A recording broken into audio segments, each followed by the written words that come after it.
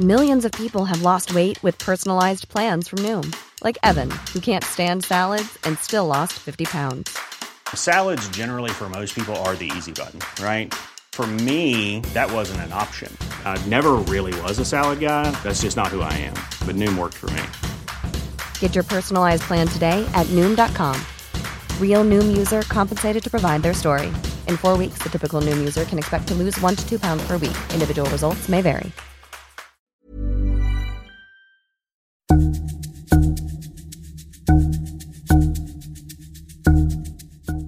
I think what happened because of the quote-unquote new normal and also because of the pandemic, parang everyone's scrambling to find symbols and visual cues to use. It's important to get a designer. You see it everywhere. Posters reminding people to wash their hands, signs telling people to wear face masks, or, if you're attentive enough, stickers on the street for where you should stand when waiting for a bus. We call them visual cues, and it's supposed to guide people to act a certain way.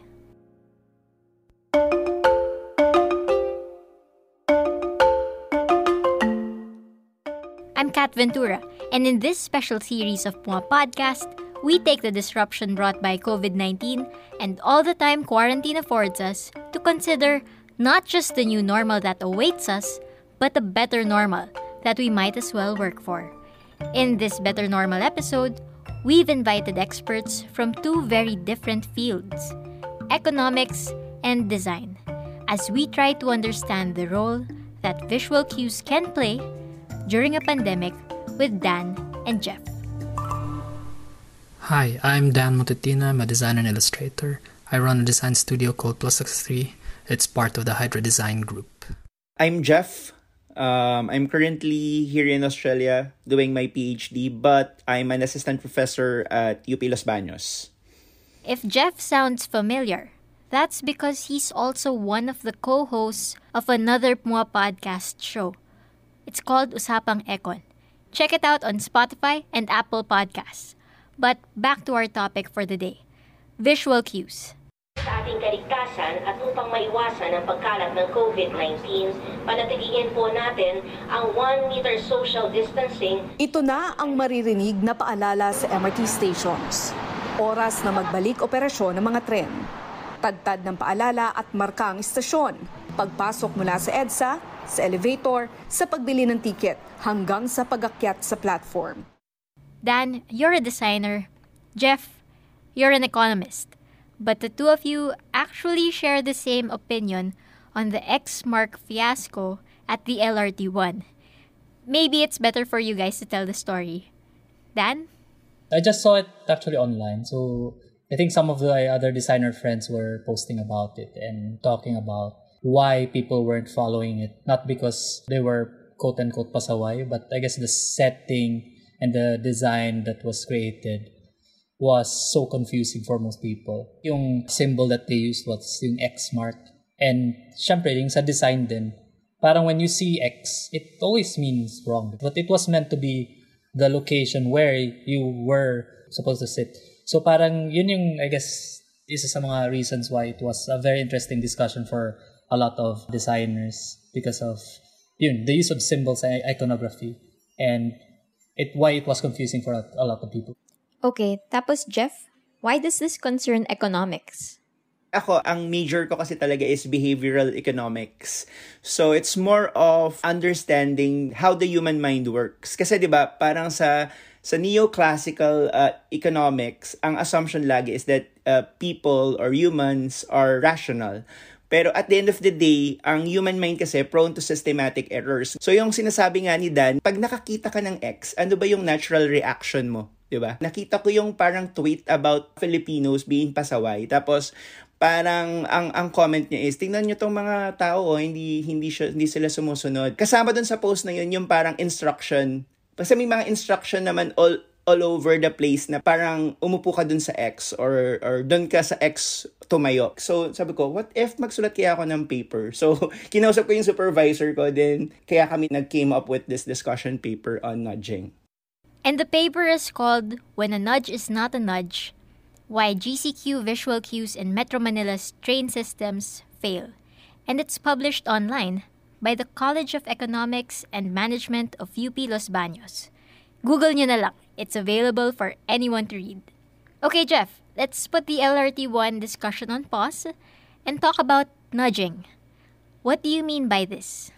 Okay, yung nudging kasi talaga, nag-start yan kay Thaler at saka kay Sunstein. Si Thaler is a Nobel Prize winner in economics because of this, yung nudge theory.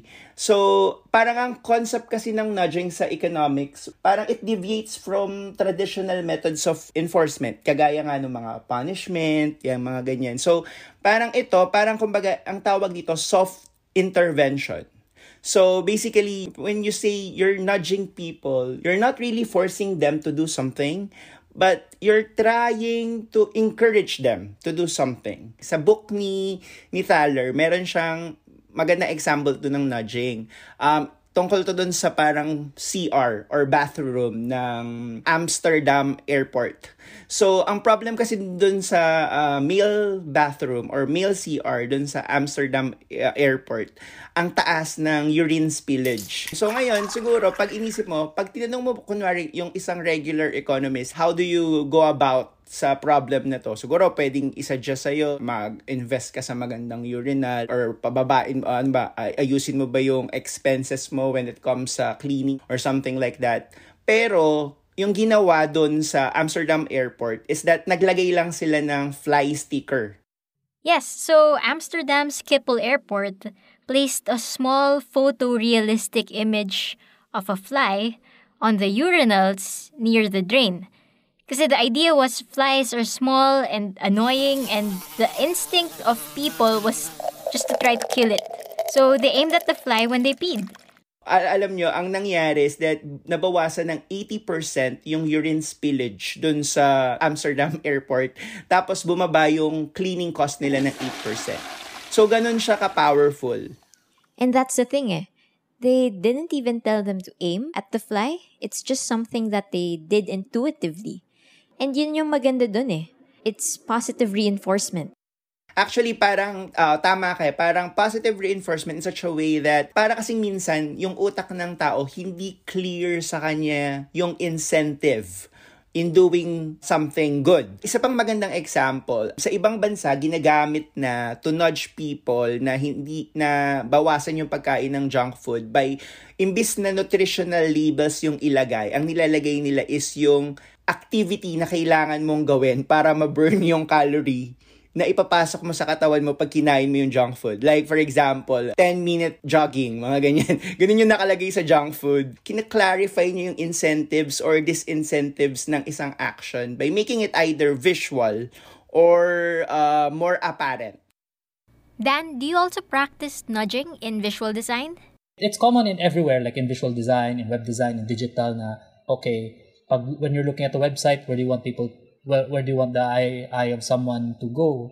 If you're doing a design for a packaging, saan mo sila gusto magbukas ng packaging and bawal yung certain area buksan. So mga ganung ways na we do it. So trains in Metro Manila resumed operations in June. This is around the time that government started easing the lockdown and allowed some people to go back to work.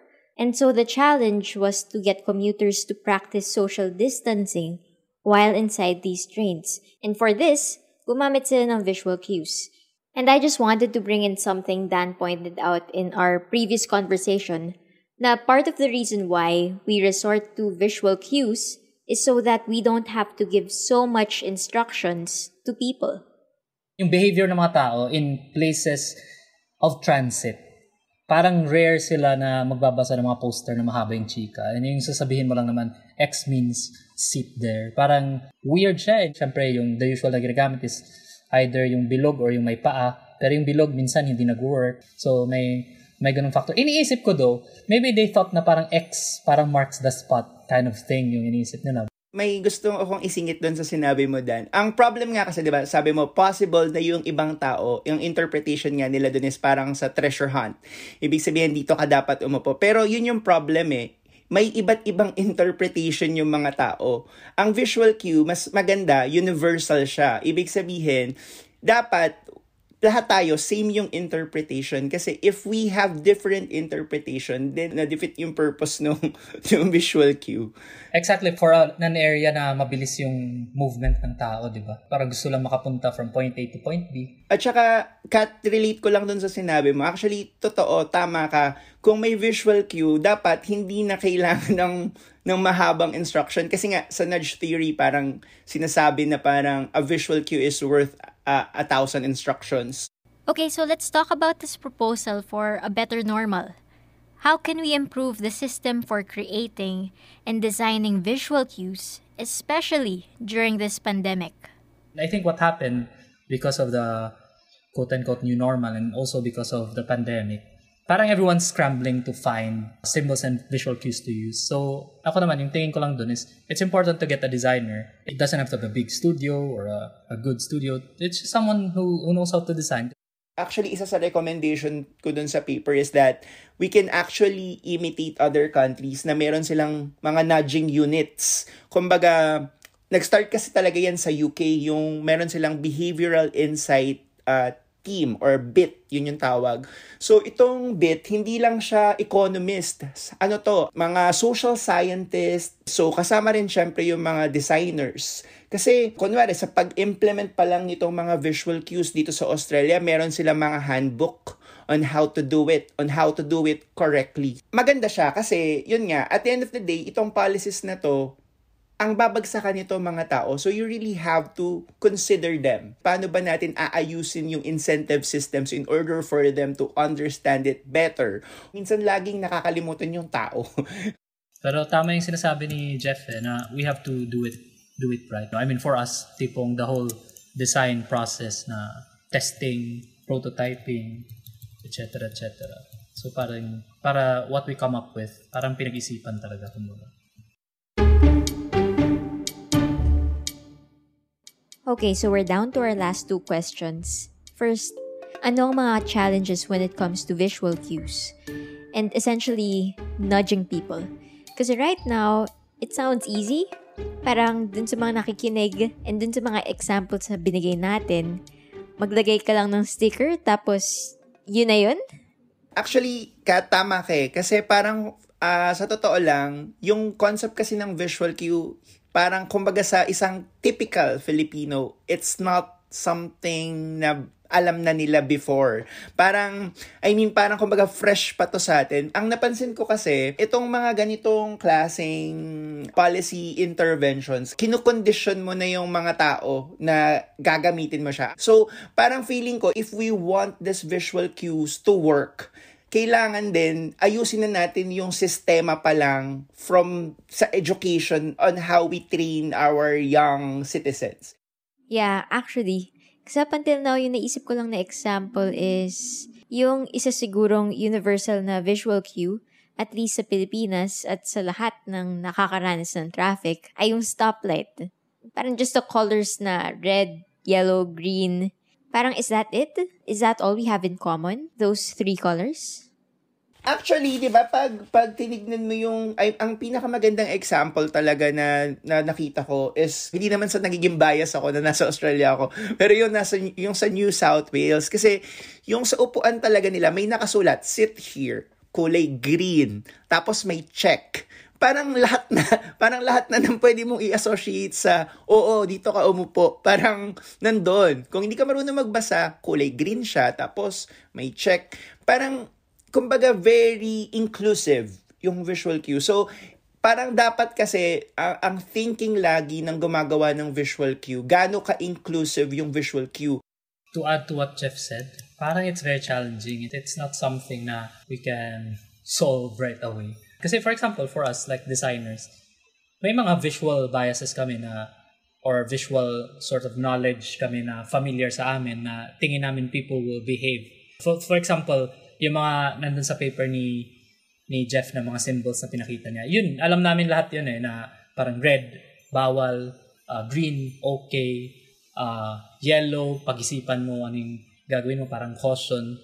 Tsaka Kat, isa pa siguro challenge. Parang wala masyadong link talaga between the academe and the government. Feeling ko minsan, we're just making noise. Parang ganun yung sa akin, yun yung frustration ko. Kasi feeling ko ang dami-dami dyang willing mag-volunteer para mag-design nitong mga visual cue or talagang tumulong sa government para magkaroon ng uniformity sa mga ginagamit ng visual cue. Pero parang walang nagtatap. This has been such an interesting discussion. And for our final thoughts, let's talk about how this ultimately goes back to health and how the point of nudging and positive reinforcement is to prevent COVID-19 from spreading any further. Let's start with Jeff and then Dan. Ako sa akin, Kat, siguro tama ka. Mali rin naman kasi na i-oversell masyado tong visual cues and nudging measures. Kasi nga, diba, gaya nga ng sinabi ko, hindi lang talaga siya yung solution. It's a minor component of a bigger policy toolbox. Aminado ako na itong mga visual cue, hindi siya yung main, solely makakapag-solve ng problem dito sa pagkalat ng COVID. Dan? Kasi parang parang siya yung visual representation of what the national policy for GCQ is. Kasi, di ba, parang pag sila mo GCQ, even the naming, kumbaga, confusing siya. Ngayon, alam na ng mga tao yung ibig sabihin, pero it was confusing for us to, what is ECQ, MECQ, GCQ? What's even the differences of these things? Na in other countries, easier sila kasi yung dalawang kapatid yung isa nasa UK, yung isa nasa New Zealand. Sila level yung kanila . Parang nang talaga siya . Support siya. And even if it's just support, parang kailangan din siyang dumaan sa process na we won't confuse people. Kasi in other countries, di ba, may mga handouts na mababasa mo, sa TV, makikita mo. Even sa TV, yung mga people from their health department, may slogan ng mga sinasabi nila kung paulit-ulit . As in, parang it's a consistent use of language, of symbols also. Now, you don't just see in the MRT station, you see it everywhere. And you see people using it everywhere. And yun nga, parang it reinforces the policy for the response to the pandemic and how we move forward. Again, I'm Kat Ventura, your host and producer for this episode. You've been listening to A Better Normal, a Puma Podcast production. This episode was edited by Nico Bolante. If you have ideas for A Better Normal, message us on our Facebook page, Puma Podcast PH. Also follow Puma Podcast on Spotify, Stitcher, Apple Podcasts, Google Podcasts, or wherever you listen. Maraming salamat po.